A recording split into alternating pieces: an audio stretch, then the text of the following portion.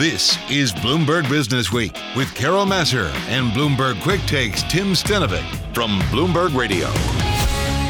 Welcome to the Bloomberg Businessweek Extra. It's our weekly podcast bringing you a highlight or favorite interview from the week. This was a fun conversation. This week it's with Ted Seides. Ted began his career at the Yale University Investments Officer under the famed and iconic David Swensen, later co-founding a multi-billion-dollar alternative investment firm. Today, Ted Seides is founder and managing partner of Capital Allocators, host of the Capital Allocators podcast, where he talks with some of the world's top professional investors. And he's got a new book out by the same name. It's called Capital Allocators: How the World's Elite Money Managers Lead and Invest. We had so much to talk about, including all the frenzied trends of the past month, from SPACs, crypto, ESG, and so much more. Honestly, it's been one of the best years of my life. Why?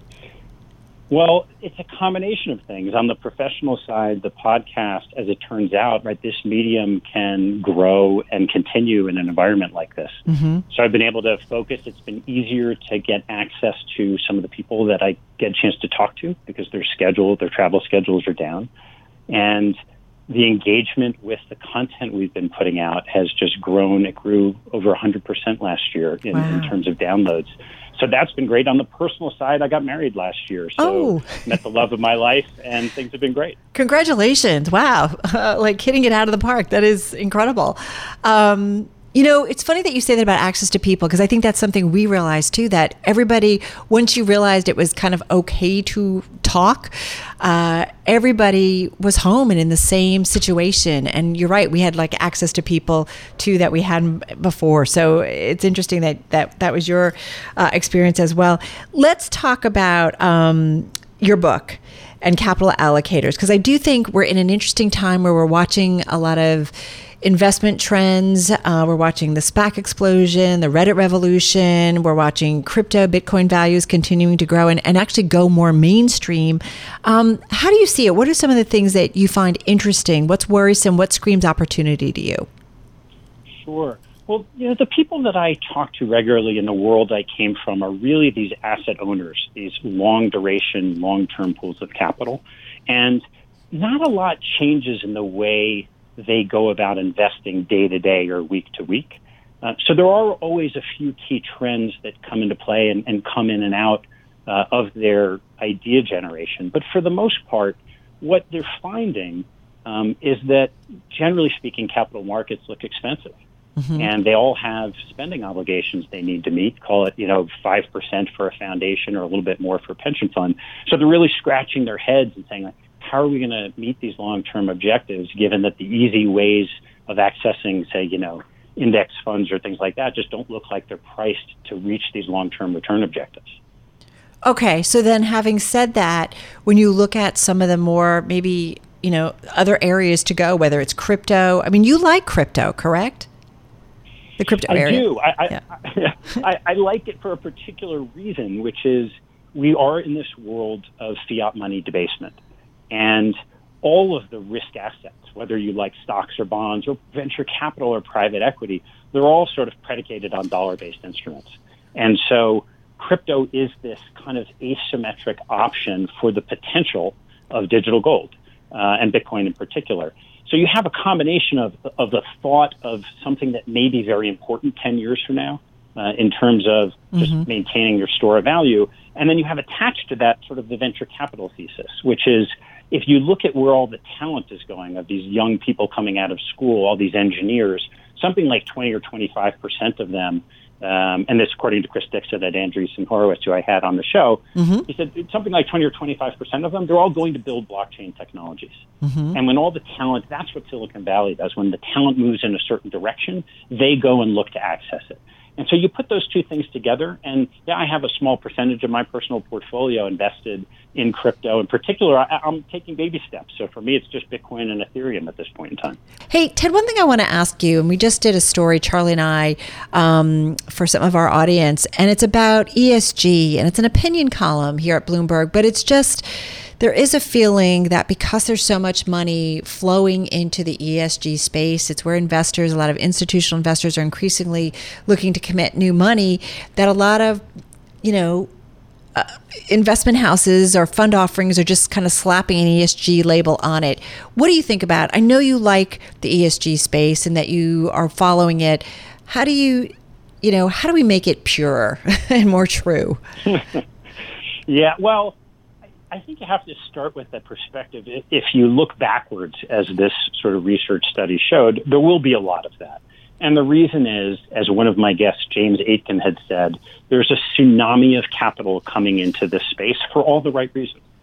And so really starting with Greta Thunberg a year and a half ago, her description of what was happening, Davos just before COVID, every description was about climate change. We know that this is really important, and it will be a very strong secular change in how capital gets allocated worldwide. Now, as soon as money starts flowing, it's not that surprising that people trying to capture their share of it will do, what you call greenwashing. Mm-hmm. But let's not be too short-term about that. If you look over time, the first thing is we now have interest. We have interest in doing things that are better for the environment. We have interest in promoting more socially diverse people throughout the economy, all of which is good for the long term. Now, as that happens, we need definitions. We need to understand in the capital markets and public markets. We need benchmarks. And if you look at the different benchmarks, nobody really knows yet what is a good company, what is a bad company. And that will get worked out, but it does take time. And in that process, I'm not that surprised that you have products that want to say they have an ESG lens for the first time, and maybe they do and maybe they don't. But over time, I think we'll see the stronger companies that have those trends and doing the right things for a broader constituency than just the shareholder will be the winners over time. And that will play out as capital markets do. Until then, there'll be a little bit of a mess along the way. Okay, but ultimately, the long game is that we get to a better point. Yeah, I think so. Hey, listen, your book, your podcast, your approach, there's a lot of useful information, informative. It's, really on how to best invest. It's very instructional. I think you even, in maybe the forward, call it a textbook. You talk with the best. Are there common threads among the best capital allocators and elite money managers on how they lead and how they invest? There really are. And you could really break it down into two sets of disciplines. One are the investment related, and the other are the leadership related. So if you start with the latter, the investment industry is known for managing money well, not for managing people well. And one of the things I've had the benefit of doing on the podcast is interview people from other disciplines who are talented at leadership and management and things like decision making. Annie Duke, the great former poker player. And so the great CIOs are really like baseball's 5-tool players. They really understand all of these different disciplines. And what I try to do in that section of the book is describe some of the basics, like how do you do this well? Then you turn to the investment side. And I was very fortunate to learn in the formative part of my career from David Swensen, who is sort of the dean of this and wrote the seminal book 20 years ago. And it does start with really an understanding of what's the purpose of the capital, what is the time horizon, what beliefs about investing do people bring in, and then a disciplined process that I walk through in the book of how do these people find their investment ideas, how do they do their research, how do they make decisions, and then how do they monitor and manage their portfolio, manage risk over time. Is there something to, do all of them admit that they've made some really big mistakes and that was kind of a big learning opportunity? Not all of them, but only the good ones. Okay. You mean admit that they made a mistake? Yeah. The investment business in some ways is very humbling. Morgan Housel, who recently wrote the book Psychology of Money, has this great analogy that he says, you could be trained at the greatest academic institution, work for the best place on Wall Street, and still underperform someone who knows nothing. If you were a brain surgeon, that would never, ever happen. That's so true. So, yeah, the great investors are only right 55 to 60% of the time in the public market. So, it's a very humbling business, and it's important for people to learn from their mistakes. How do you hope people use this book?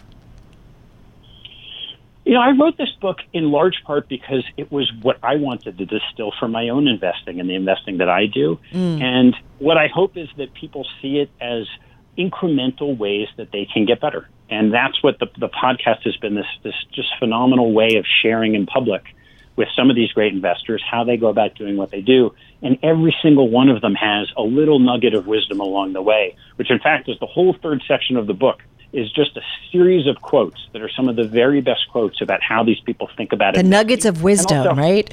Nuggets of wisdom. And how they think about life, too.